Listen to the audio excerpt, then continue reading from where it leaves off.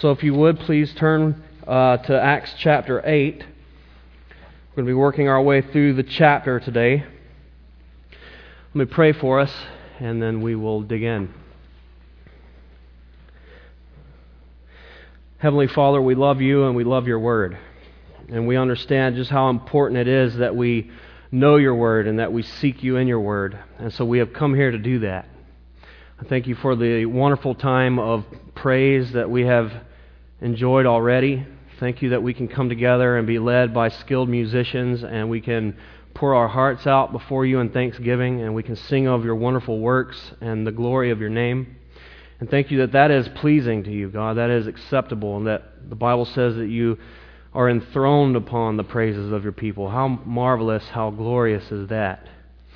So now I ask, as we humble ourselves before your word and as we study through Acts chapter 8, please cause your words to come to life for us today. May your Holy Spirit move in this room and minister to the hearts and the minds.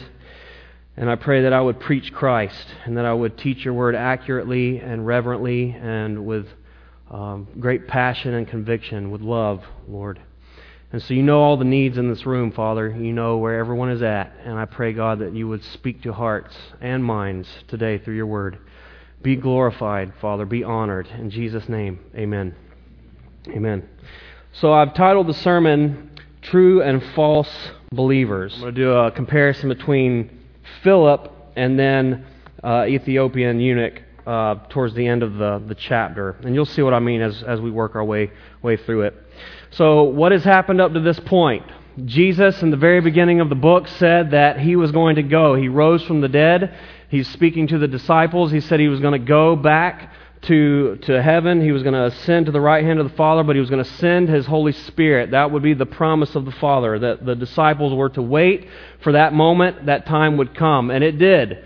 The Holy Spirit did fall. The disciples all received the Spirit. We know the story in Acts chapter 2. They began to speak in tongues, and Peter preached this incredible sermon, and thousands of people came to Christ. And then it was on. After that, the apostles were going out in power, and they were preaching, teaching, healing.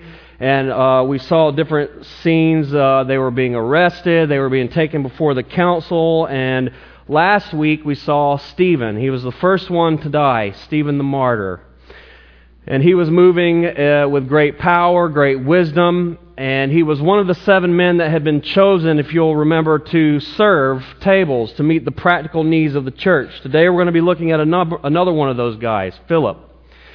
But at any rate, they brought some false charges against Stephen, and so Stephen went all the way back to Abraham and worked his way from Abraham to Christ to show them that they actually were the ones who had a consistent history of resisting the work of God, rejecting the Holy Spirit, as it were.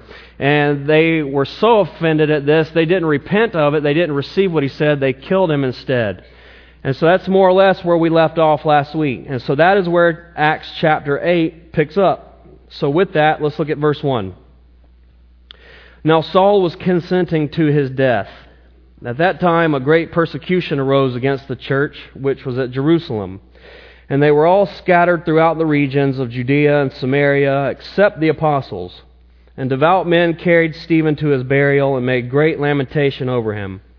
As for Saul, he made havoc of the church, entering every house and dragging off men and women, committing them to prison. Therefore, those who were scattered went everywhere preaching the word. Now, you may recall that Jesus had told them that they were going to be witnesses to him in Jerusalem and Samaria to the ends of the earth. But at this point, they were still very much in Jerusalem. They weren't going out. They weren't doing what the Lord had told them to do. They were staying localized right there. And so persecution came. And as I said, it started off in the previous chapter, and that's where it picks up. And we saw last week that there was a guy there named Saul who was holding the coats of the people who stoned Stephen. And now it says here that this man Saul was present and that he was consenting to Stephen's death. So now we know where he stands. He's very much for this. He is agreeing that this should happen. Saul, who we now know as Paul, at this point, his name was Saul, and he hated Jesus. He hated the church. He hated Christians. And he was a fierce persecutor of the church. And he was present at this point. Well, God used this calamity on the church to move the church out. As I said, the church did not go out as they were supposed to, so God got them out. And He undoubtedly used persecution. God was sovereign in this moment. That's just a fancy way of saying that God is in control. God has the ability to use seemingly terrible situations for good. And I think as Christians in here, most of us know what that's all about. Most of us as Christians have that testimony. We can look back and say, man, God totally used this awful situation in my life for good. I could have never imagined how He might do that, but indeed He did. And so God is in control. Nothing surprises God. Nothing is too big for God. Nothing throws God off. And God is able to use what seems to be the most terrible of circumstances for good, for us, and to further, to advance His purpose and His cause. And that is a glorious thing that we have to rest on. No matter what we may be going through right now, whatever difficulty you might be experiencing, God is able and is most definitely using it. Nothing is wasted with God. If you're a Christian, if you believe in the Lord, God doesn't waste anything. Any kind of difficulty or hardship, He will use that to conform you into the image of His Son. He will use that to bring glory to Himself. He will use that to advance His kingdom. And it's so sweet when we look back and we can see how God did that, when God did that. When we're going through it, it's painful. When we're going through it, we can't see. We don't understand. You know, I had a brother tell me one time I was in just the deepest, darkest place of my life, and I knew that he had been through some very serious things, and he said, you know, the light is going to break through again. The light will break through those clouds. And it's amazing, after the fact, hindsight, you look back and see what God has done, what God accomplished in the difficulty and the hardship, and then it's a glorious thing. You can celebrate and rejoice in that. It's not so easy in the midst of it, though, in the middle of it. And that's just a word for somebody in here today. God is able to use the hardships in your life, and He does do that. So that was what was happening here. And as I said, Saul was vehemently attacking the church. He was like a madman on a rampage. Some people have said that, you know, something really snapped with Saul at Stephen's death. You know, it said his face was like an angel, and something definitely happened, and Saul went crazy. He was like a madman ravaging the church. And it's hard for me to when I think about what I know about Paul now. As long as I have known Paul and all these years of my walk, and I have studied the Scriptures and looked at Paul's character and his heart, it's hard for me to picture this. And it was such a thing that followed Paul throughout all of his ministry and life, is that he was a persecutor of the church, and that he actually caused people to blaspheme the Lord. And that was something that really stuck with Paul in a lot of ways. He really was in some ways haunted by that, I think. But we see him in full force here at this point. So, the word does indeed go out. The word begins to move. And so now we're going to see this guy named Philip, this character Philip, and he is going to go to Samaria. So verse 5, Then Philip went down to the city of Samaria and preached Christ to them. And the multitudes with one accord heeded the things spoken by Philip, hearing and seeing the miracle which he did. For unclean spirits, crying with a loud voice, came out of many who were possessed, and many who were paralyzed and lame were healed. And there was a great joy in that city. So as I had mentioned, Philip was one of the 7. We know Stephen was one of the 7 in the study from last week. And now we're going to see Philip here. And he was told to go out to Samaria, and he did. And he began to move with signs and wonders. And many people were being healed. Demons were cast out. There was great joy happening in that place. And it's kind of just interesting to consider that Philip is not an apostle. Philip was not an apostle. He was someone who was just called to serve tables. He was certainly an evangelist, but he was still moving in signs and wonders. So evidently this was really happening on a larger scale than we might realize at this time in the church, more than just the apostles. Well, I thought it would be good for us at this point to look at a map, and as we move more into Acts, we're going to be using a lot of maps, especially as we look at the Apostle Paul's missionary journeys around. So, at this point, they're down in Judea, they're in Jerusalem in that area, and that's where they have been for the most part. And so, as the persecution broke out, now we see Philip comes all the way up here to Samaria. And in a little while, we're going to see that he goes from Samaria down to Azotus, and then from there he's going to go up to Caesarea. I don't want to bring the map back up at that point, so I'm just kind of scouting it ahead of time so you guys can see that. So they have gone from Judea up to Samaria. As I said, at this time in history, there's really three major regions. So you have Judea, Samaria, Galilee. This is where Jesus spent most of his time, most of his ministry right here around the Sea of Galilee. And then the church really breaks forth here in Judea, and this is the first time that the gospel starts to go north up to Samaria. Now this is significant because the Jews were very suspicious of these Samaritans. In a lot of ways, they didn't like the Samaritans. Earlier on in their history, when the Jews were taken captive to Babylon, most of the people of any notoriety, any means, they were taken out, and the poorest of the poor were left there. And then a lot of pagans were brought from outside the country in, and they intermarried, and that was where the Samaritans came from. And so they were kind of considered the outcasts, the half-breeds even. That's an ugly word, but that's kind of how they saw them. And so this was very interesting to them that now the gospel is going north here up into Samaria, and that it's really having an effect, and that people are responding.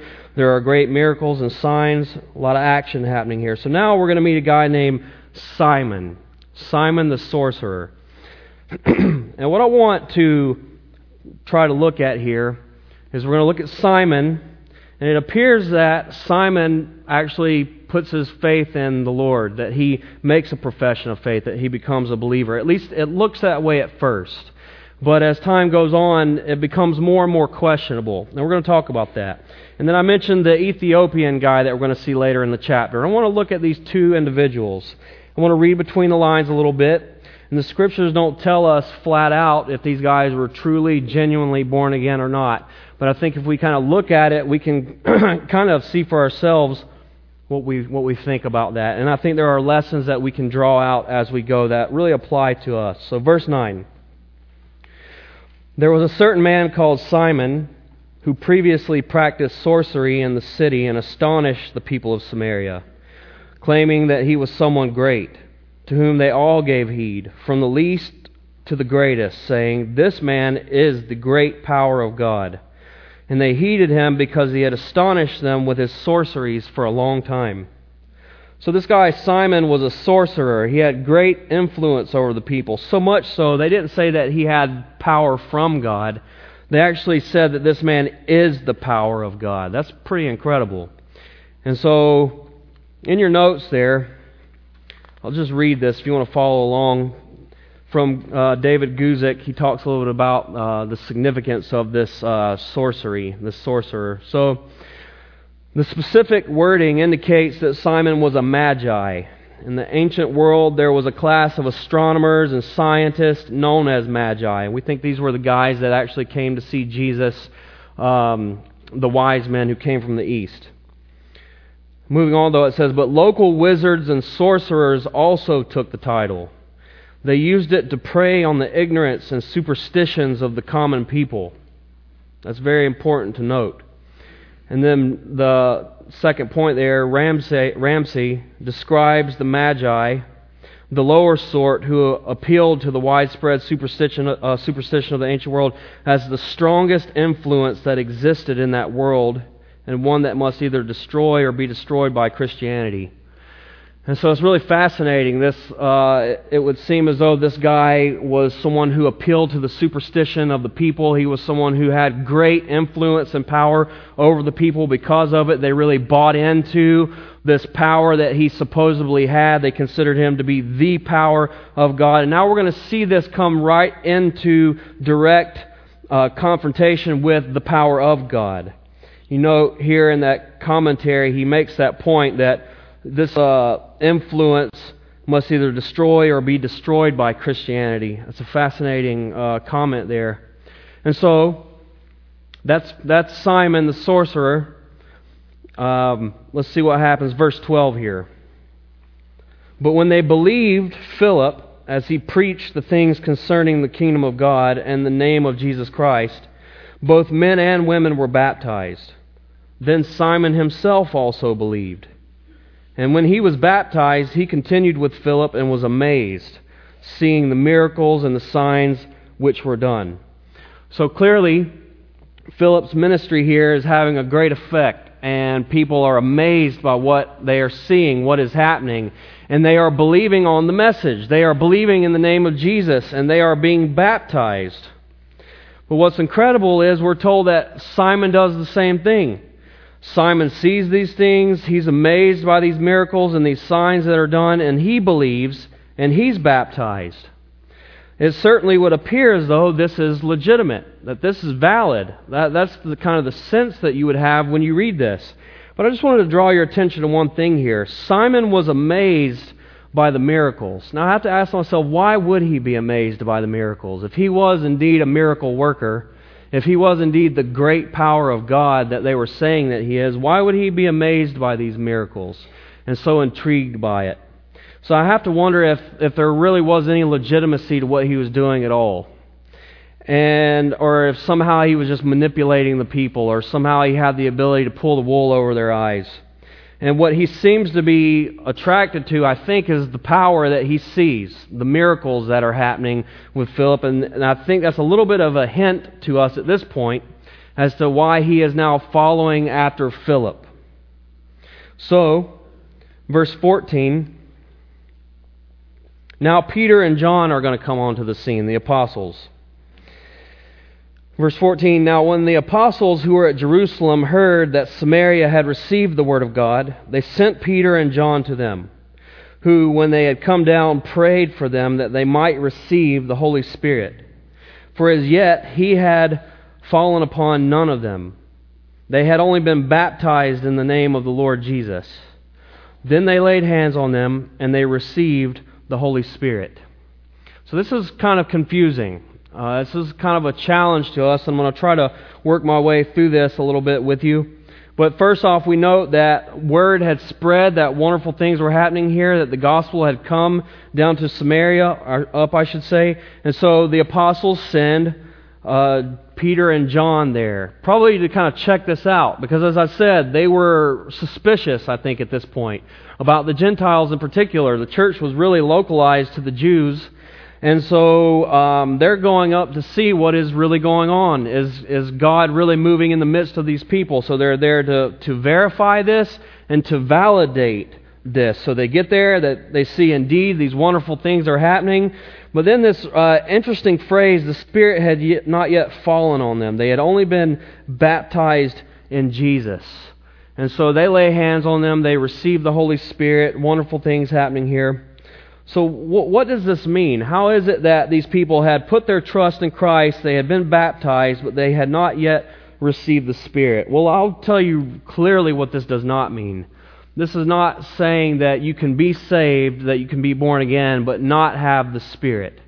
The Scriptures are very clear about this. There's really no way around that. When you put your trust in Christ, when you believe on the Lord, you are born again, and you are indwelt by the Holy Spirit. It's the Spirit that gives life. You understand? You're not born again if you don't have the Holy Spirit within you. And so, it's not to say that. Some have said that they probably weren't really converted at this point, that they had not truly embraced Christ, that they had not truly repented of their sins or put faith in the Lord. And so now at this point, they're experiencing the fullness. I'm not so sure about that. I don't necessarily buy that. Some have said that this is just a unique situation, a one-time event for the people here, that this is all brand new, the church has just been born, the Holy Spirit is moving, and so this is kind of like a validation of the fact that now the Holy Spirit is being given to the Gentiles, to the Samaritans. So they have received. That's kind of one of the more common views that you may hear, but I think lastly, and what I would tend to lean towards, is this is consistent with the doctrine that we've been talking about, the baptism of the Holy Spirit, that these people put their trust in Christ, that they were baptized, that they believed on the name of the Lord, that they had the Holy Spirit in them, but they were prayed for by the apostles and the Holy Spirit came upon them. And I would say most likely that's what has happened here. And as I have mentioned before, we call that the baptism of the Holy Spirit. We believe that a person is born again, they are filled with the Holy Spirit, they are saved, and that is done. But that there seems to be this additional working that we see where the Spirit comes upon them and they are baptized. You know, we use that word pretty regularly, baptized, to be immersed would be really the literal translation of that word. So we're immersed down into water. We would say we've been baptized, water baptism. When we talk about the baptism of the Holy Spirit, we say that the Holy Spirit comes upon us, and in a sense we're immersed into the Spirit. And so this will be for the purpose of being a witness. You know, we believe that the disciples had the Holy Spirit, but Jesus said that you need to wait for the promise of the Father. You're going to be baptized with the Spirit, and you're going to be my witnesses in Judea, Samaria, all around the world, and that's what happened. And so I would say it's as simple as that. The language can seem a little confusing at first. We know what it doesn't mean. I'm pretty confident about what it does mean, and that would be how I would interpret that. And so that is to say there was the additional work of the baptism of the Holy Spirit that they did receive. And we believe that that's available today. We encourage folks to pray for the baptism of the Holy Spirit. It's not some weird, freaky thing. Okay, I've never seen anyone pray for the baptism of the Holy Spirit and fall on the ground and convulse or do any kind of crazy stuff.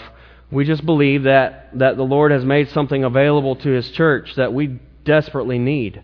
I need everything that I can get from God. Don't you feel the same way? And so if there is something there for me that the Lord has, I want it. And so we encourage people, pray for that filling, that infilling, that baptism of the Holy Spirit. We have people up here at the end of the service that are available to pray for you guys each week. That's one of the things that we would often encourage you to come up and receive prayer for, that you would be baptized in the Spirit so you can walk in the fullness of what God has for your life, so you can have that victory, so that you can be that witness, so that you can be all of those things that the Lord's heart is for you to be. All right. Well, now we're going to see a little bit more about Simon. This is a little more telling at this point. Simon wants to come up and actually buy this. Simon sees what's happening. He sees what the apostles are doing. He's very intrigued. He's amazed. And so he comes up and he asks Peter if he'll sell this ability to Simon to be able to lay hands on people like this and for them to receive the Spirit. So verse 18. And when Simon saw that through the laying on of the apostles' hands the Holy Spirit was given, he offered them money, saying, "Give me this power also, that anyone on whom I lay hands may receive the Holy Spirit." But Peter said to him, "Your money perish with you, because you thought that the gift of God could be purchased with money. You have neither part nor portion in this manner, for your heart is not right in the sight of God. Repent, therefore, of this your wickedness, and pray God if perhaps the thought of your heart may be forgiven you. For I see that you are poisoned by bitterness and bound by iniquity." Then Simon answered and said, "Pray to the Lord for me, that none of these things which you have spoken may come upon me." So when they had testified and preached the word of the Lord, they returned to Jerusalem, preaching the gospel in many villages of the Samaritans. All right, so Simon tries to buy this power, and he is severely rebuked for it. This is like a super huge red flag to me right here. It seems to me like this was what he was really wanting all along. This was why, he was the guy with all the power. He was the one that was moving the people. They saw him that way, and then Philip comes on the scene, and now everybody's looking at him. And now the crowd is moving over to Philip. And it seems like Simon kind of went in that direction, and he's amazed by what Philip's doing. And now he comes to Peter and says, "Hey, I want that. Can I buy it from you?" So it really appears, as we look at it, that that's what's really going on. He really wasn't interested in the Lord. He really didn't believe in Jesus. He didn't really just want to know God. And with the way that Peter rebukes him here, the kind of language that he uses, such a stinging indictment. My personal view here is that Simon probably is not truly converted. This is a false convert. We are looking at someone who seemingly believed on the Lord and was even baptized, but they are not legitimately born again. He is not a believer. So, Peter says, your money perish with you. I love, the Phillips translation. It says, and forgive me if this is a little too rough, but it says, to hell with you and your money. I mean, that is harsh language that Peter is using here. That's what he's basically saying. You perish with your money. I don't want your money.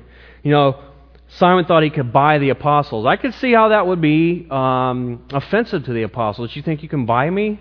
You think that I'm doing this for money? You think that you can pay me for this? And so Peter was greatly offended, obviously, but he rebuked him sharply. It's funny that because of this, the term simony was coined. Have you ever heard of that? That is to describe the selling of sacred things for a profit. And so throughout church history, there have been times where you could actually purchase an office within a church. You could have a position or a title, I should say. That's what I mean by office. And that's called simony, because he tried to purchase something sacred and spiritual. So the term was coined because of that. Well, as I said, I think that this is one of the biggest clues that we have that Simon was not legit. It seems as though he was not truly converted. And I want to say, let that be a warning. Let that be a warning. 2 Corinthians 13:5 talks about this. It says that you ought to examine yourselves as to whether you are in the faith. Test yourselves. Do you not know yourselves that Jesus Christ is in you, unless indeed you are disqualified? So I don't say that to try to scare people or make you doubt your salvation, because the Bible is clear. We ought to have assurance of our salvation. We can. I know that I am born again. It is a done deal, and I am safe in the hands of God, safe in the Father's arms, and I cannot be snatched out. Amen? Praise God for that. But there are a lot of people who think that they're in that place and they're really not, just because they may have just prayed some prayer at some point, but they didn't really understand what they were getting into, or they didn't really mean it. They just kind of quoted some words that was recited for them, and there was no change. There was no true regeneration that took place in their heart. They weren't truly reborn or born again. And I've seen a number of people throughout my walk where I would look at them and say, man, I see absolutely nothing that would cause me to think that you really are a believer. And I say that as gently as I can because, nobody wants to be in the position of judging somebody. We don't really know ultimately. We don't know what is in a person's heart. The Lord knows. But we certainly can look at the fruit of their life and think, man, I just don't see it. And this is a matter of life and death. This is a matter of eternity. We can't play around with that. And I will risk offending somebody if that's what is hanging in the balance. And so if that's you in here today, if you have any concern or fear that you really aren't in the faith, that you really didn't know what you were signing up for, or that you, whatever the case may be, if there's any concern, again, there will be people up here at the end of the service who want to pray for you. People that would want to lead you into a place where you can have that kind of assurance. That's what it's all about. We want to see people know that they are walking in the light and that they are safe for all of eternity, safe in the Father's arms. And I want to encourage you, there's another point that can be taken here. He was going for all the wrong reasons. He was looking at this for what he can get. He didn't really want God, it would appear. He wanted what he could get from God. He wanted to have power. He wanted notoriety. He wanted to have the ability to do miracles and lay hands on people and see these kinds of things happen so he could possibly be restored back to his position in the community. Who knows? And we have to be so careful, guys. It is very subtle, but these kinds of things can happen to us. There are so many reasons why people will come to God. And there are so many bad reasons that people will give for you to come to God. And in the day and age that we live in, it's always something around you want to finally experience fulfillment or purpose in your life, or there's any number of things that are kind of dangled out there in front of you to try to entice you to come to the Lord. And that's a very dangerous thing. We come to God because we realize first and foremost that we are separated from God, and that hell, eternal hell and separation from God, according to the Scriptures, is what awaits us. That is a horrible thing. That is a thing to be feared. And so that's part of it, obviously, and Jesus didn't apologize for that. He would regularly preach that, repent, turn from your sins. Jesus talked about hell more than anyone else in the Bible, right? But there's an even greater reason than that, and that is to know and love God, to know the Creator of the world, to know the one who has made all things, to know the one who dwells in heaven, and that we will, one day get to see face to face and worship and be with forevermore. Amen. To know God, to know Him, to love Him, to serve Him, that is a glorious gift that is ours in Christ Jesus. And that's what it's all about. When I came to the Lord, I didn't understand much about the Bible really at all. I just knew that I had a conviction that God was real, that Jesus was real.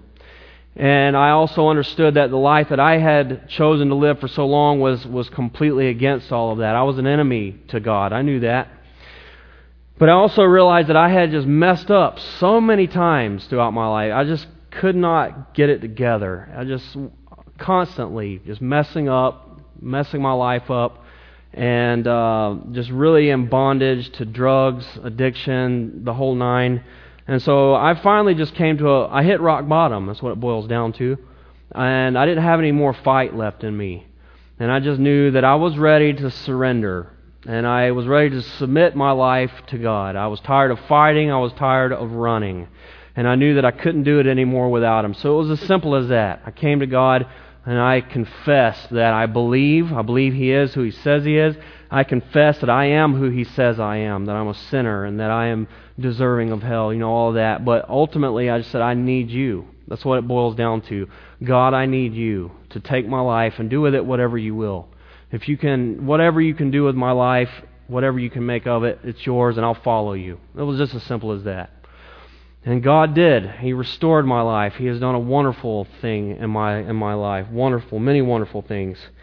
And so, but it was just as simple as that, And so we have to be careful. Be careful what our motivations are. We want to aim for the highest reasons for why we come to the Lord. Because sometimes they don't line up with God whatsoever, and you might find yourself on the outside and not even know it. I think about the story in Matthew where people came and said, Lord, Lord, did we not prophesy in Your name and cast out demons and do many wonderful works in Your name? And He said, you know what? Depart from me. I never knew you. Depart from me, you workers of iniquity. That's a scary verse. That is very sobering. And we have to be careful about that. That was kind of in a sense where Simon was at. Well, when Peter rebukes him, Simon doesn't really seem to repent. It doesn't seem like he says, okay, I'm going to change my ways and I'm going to really put my trust in the Lord. None of that. He just says, pray to God that whatever you just said doesn't happen. That was his response. That to me doesn't seem like legitimate repentance. He didn't really turn away from those things and turn to God. And we're kind of left there. That was it for Simon. That's all we know. And then verse 25, it says that they went on, they testified and preached the word of the Lord. They returned to Jerusalem. They were preaching the gospel in many villages of the Samaritans. And that's it. That's all we know about Simon. Well, moving on. Now Philip is going to go down to Gaza. So he's going to go back down south. So verse 26. Now an angel of the Lord spoke to Philip, saying, Arise and go toward the south along the road which goes down from Jerusalem to Gaza. This is desert. So he arose and went, and behold, a man of Ethiopia, a eunuch of great authority under Candace the queen of the Ethiopians, who had charge of all her treasury, and had come to Jerusalem to worship, was returning. And sitting in his chariot, he was reading Isaiah the prophet. Then the Spirit said to Philip, Go near and overtake this chariot. Now this is interesting to me. It seems counterintuitive that he would be in a place of great revival, wonderful things are happening, and then the Spirit says, go to the desert. And it's like, okay. Well, he goes. The Spirit says go, and he goes. And then he comes across this Ethiopian man of great authority. We're told he's a eunuch and that he has a position here working for Candace, the queen. So in your notes here, just kind of some technical details about all that. I'll just read through it. Kind of gives us a little bit of an understanding of what's going on here. So in those days, Ethiopia was a large kingdom south of Egypt. And eunuch can refer to one who had been emasculated or to a government official. It is likely that he was both, since Luke refers to him as a eunuch and one who had held authority as a government official in the queen's court. That of a treasurer, much like a minister of finance or a secretary of treasury. And Candace probably is not a name, but it's a title, like Pharaoh or Caesar. And so that's who this guy is. And so he has come all the way to Israel here, and clearly, on some level, he is seeking the Lord. He is seeking God. And he's reading Isaiah the prophet. He's reading Isaiah the prophet. This is fascinating to me. And so the man was seeking God, and where was he seeking Him? In His Word. Seeking Him in His Word. But what's even cooler to me is that God revealed Himself to this man. The Spirit said to go to Philip, and Philip went. And so, against all conventional wisdom, the place where all of these people are and all of this stuff is happening, he leaves all of that and goes to where this one guy is, out in the middle of nowhere, out in the desert. And this guy was seeking after God. He was seeking God in His Word, and God showed up. God revealed Himself intentionally to this man. And that is so encouraging to me. That's our God. Our God, He has revealed Himself to us. First off, the Scriptures say that God has revealed Himself in a general way. We look around at creation and we see that there is a Creator. That in and of itself testifies to the works of a Creator God. But then God has given us specific revelation. God has revealed Himself to us in the person of Jesus Christ, His Son. There's so much that we know about God when you look at Jesus. You know, He said in the Gospels, I believe it was to Philip, the disciple, not the same Philip here, and, you know, He says, have I been with you so long and still you don't know me? If you've seen me, you've seen the Father. So Jesus came to really demonstrate or reveal the Father to us. There's so much that we know about God just by looking at Jesus. I remember thinking that one time and praying, God, I want to know You more. Reveal Yourself to me. And I was reminded of that. Just look at Jesus. You want to know God better? Look at Jesus. And so this guy was seeking God, and God revealed Himself to this man. That is wonderful. And that's my encouragement to people so often. Just seek the Lord. Just seek His face. Cry out to God. Pray to Him. Ask God to reveal Himself to you. Read the Word. Look in the Bible. So often we tell people to go to the Gospel of John. But if you just get into the Bible and you say, God, I want to know. Reveal Yourself to me. Speak to me. God will do that. God does that. God reveals Himself to us when we really want to see Him, when we really want to know Him, when we really want to find Him. God will show up.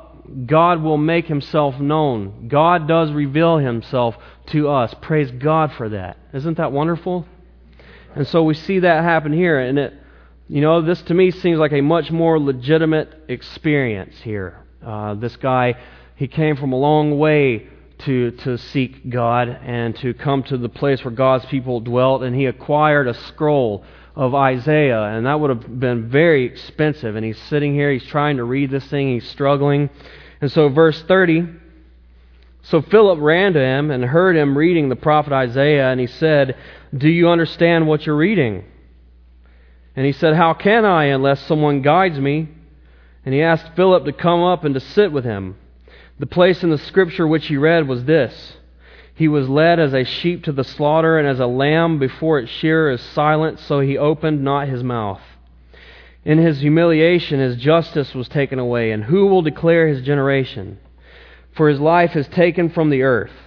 So the eunuch answered Philip and said, I ask you, of whom does the prophet say this? Of himself or of some other man? Then Philip opened his mouth and, beginning at the Scripture, preached Jesus to him. I love this. I love these verses.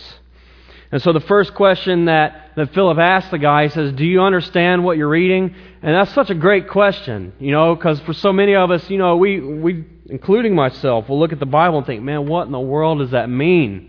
So often you read the Scriptures and it can be so confusing. And so he comes up and he says, do you know what you're reading? And you know what, guys? It's important that we understand. We don't just read the Bible to read it. We don't read it just to say that we did it. We actually want to understand the things that we are reading. That is a critical question. Do you understand what you are reading? And we can, and we should understand. And that's the thing about it. This is spiritually understood. This doesn't make sense to an unbeliever. If you really, to truly plumb the depths of the Word of God, you need the Spirit of God. This is God's Word, breathed out by His Spirit. People, the men of God, were inspired by the Spirit of God to pen the words of God. And that's what we need to truly build, to understand the truth of the Scriptures. And we can have that understanding through God's Holy Spirit, and we should. It's important, guys. For those of you that read your Bible, all of you, I hope, seriously, take the time to understand what you're reading. Truly try to get to the depths of it. Soak it in. Consider not just what it means, but are you living it out? Pray it back to the Lord. Really spend time with God as you are soaking in His Word. And do it regularly, because you will dry up if you don't. It seems so basic and it's so easy to get away from, but we need to be in God's Word. If you want to meet with the Lord, if you want to find God, if you want to seek Him, this is where you go. This is where you're going to find Him. God has revealed Himself to us specifically in His Word, in the person of His Son, in His Word. So then he says, well, how can I unless someone guides me? I love that. Because so often that is the case. So often, we get frustrated and think, man, I just don't know what this means. I don't understand. How am I ever going to figure this out unless someone guides me? And this is a beautiful picture of discipleship. You should be guiding people through the Word. If you have a pretty decent understanding of the Bible, I would encourage everyone in here. Look, seriously, guys. Seriously, as Christians, we before the Lord are charged to be investing in other people. And so we should have someone in our lives that is pouring into us. There will always be people who are farther along on this Christian path than we are. And so we should seek those people out and say, would you invest in me? Would you mentor me on some level? But then we should also be those who are doing that for other people. I don't care how long you've been walking with the Lord. I guarantee there's probably someone who's not been in it as long as you have. And there you do have something to offer. And so, guys, you got to get in the game. If you are not serving the Lord in that way, if you're not investing in people, that's what this is all about. This is people business here, what we're talking about. It's not about just showing up to the church and listening to a Bible study. As important as that is, and singing and worshiping, that's all great. But it's more than that, guys. We are the church.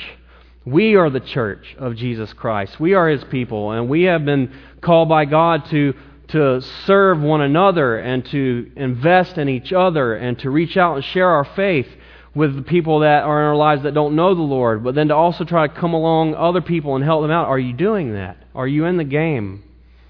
Are you? And so this is a beautiful picture to me of discipleship. This guy is struggling through the Word. He doesn't understand.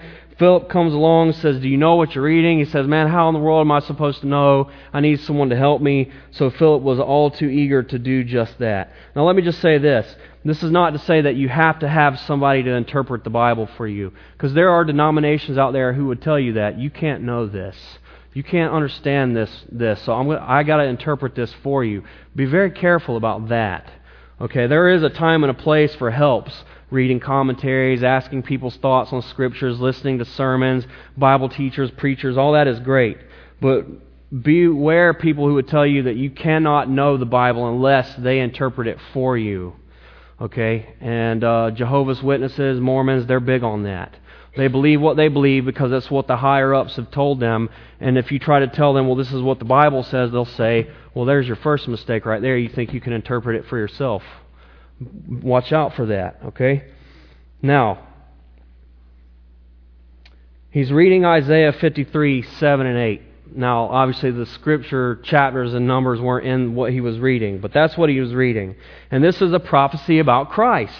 I would encourage you, read Isaiah 53. It is a glorious text that is prophetic of the suffering Messiah, Christ, and that's what he's reading. And so then he asks the question. He says, well, who is this speaking about? Is it himself? Is it someone else? I love that. That's a great question. It makes me think about, I have a number of people that I know they're kind of new in the Word, and they ask some of the coolest questions. And they may think it's dumb or it's overly simple, but I'm eating it up. I love it. I have people that text me questions, or Marco Polo, it's an app, and they'll send me stuff to listen to my sermons, or other people. I would encourage you to do that. Read your Bible and ask questions. Find someone that you can ask questions to, and try to be that for someone else who is not quite as far along as you are. But that's really simple. He's like, I don't understand. Who's this talking about? Simple as that. And so he takes that as an opportunity to preach Christ. And so he does. He preaches Christ. And it says that Philip opened his mouth and, beginning at the Scriptures, preached Jesus to him. And he preached Jesus. And evidently he talked about the Great Commission, the work of the cross, the resurrection. He probably talked about baptism, because here in verse 36, Philip asked the question. So he says, now as they went down the road, they came to some water, and the eunuch said, see, here is water. What hinders me from being baptized? Then Philip said, if you believe with all of your heart, you may. And he answered and said, I believe that Jesus Christ is the Son of God. So he commanded the chariot to stand still, and both Philip and the eunuch went down into the water, and he baptized him. Now when they came up out of the water, the Spirit of the Lord caught Philip away, so that the eunuch saw him no more, and he went on his way rejoicing. But Philip was found at Azotus, and passing through, he preached in all the cities till he came to Caesarea. This sounds to me like a legitimate conversion, does it not? From beginning to end, this sounds beautiful. And so, evidently, Philip must have said something to him about baptism, because the first thing he says here is, well, here's water. What hinders me from being baptized? And then he says this, if you believe with all of your heart, then you may, that Jesus is the Son of God. He said, I believe that Jesus is the Son of God. And then he was baptized. That's awesome. And again, I would encourage you guys, Christians, if you haven't been baptized, you need to be baptized. That was something that they did with urgency, as you see here. This guy he's reading the Scriptures. Philip is sent to him by the Holy Spirit. He explains to him what's going on. He preaches Christ to him. He says, I believe in Jesus. I believe He's the Son of God, and he wants to be baptized right there on the spot. And that really, in many ways, that is the picture of one who has been crucified with Christ. They have died. They have been taken down into the grave. That's what the waters represent. And then they come up. They are born again. They are risen into the newness of life. And that's what that is a picture of. And so I feel very confident that that's what has happened here. And so Philip, this is odd, he's snatched away. He's caught up. The word is harpazo. It's a word that the Greek word for other places in the Scriptures where we believe it's talking about the rapture, to be snatched out of there or caught up. And so supernaturally, he's taken away. But it doesn't faze the Ethiopian guy at all. It says that he went on his way rejoicing. Man, he's born again. He's baptized. He's put his faith in Christ. He's excited. He has the joy of the Lord. There's nothing sweeter than that. So I just want to close with that. Let's close right there, and I just want a couple of closing things here. A couple of points for us to take away. Let's be very sure about our standing with God. Let's be very sure about where we stand, that we know, that we have confidence. If you don't, I want to encourage you guys to come up during this closing song and seek prayer so that you can know. Let's be genuine in our pursuit of God.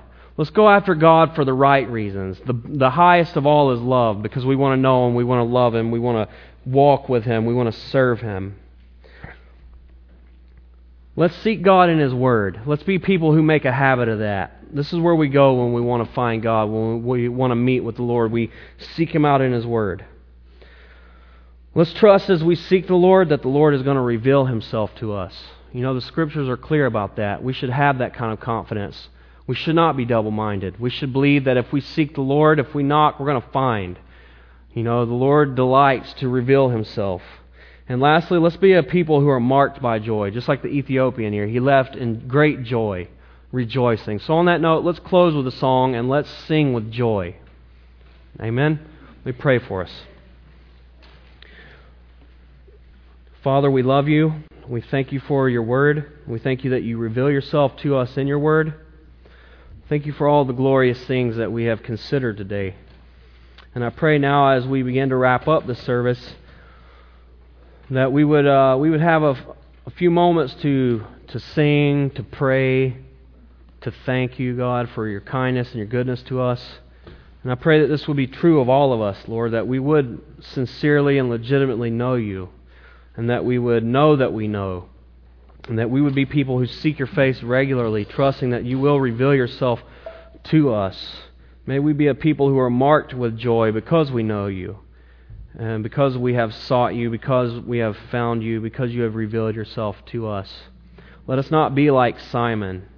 Father, let that be a great warning to us all. Let us be like the Ethiopian man, and let us have that joy and that assurance.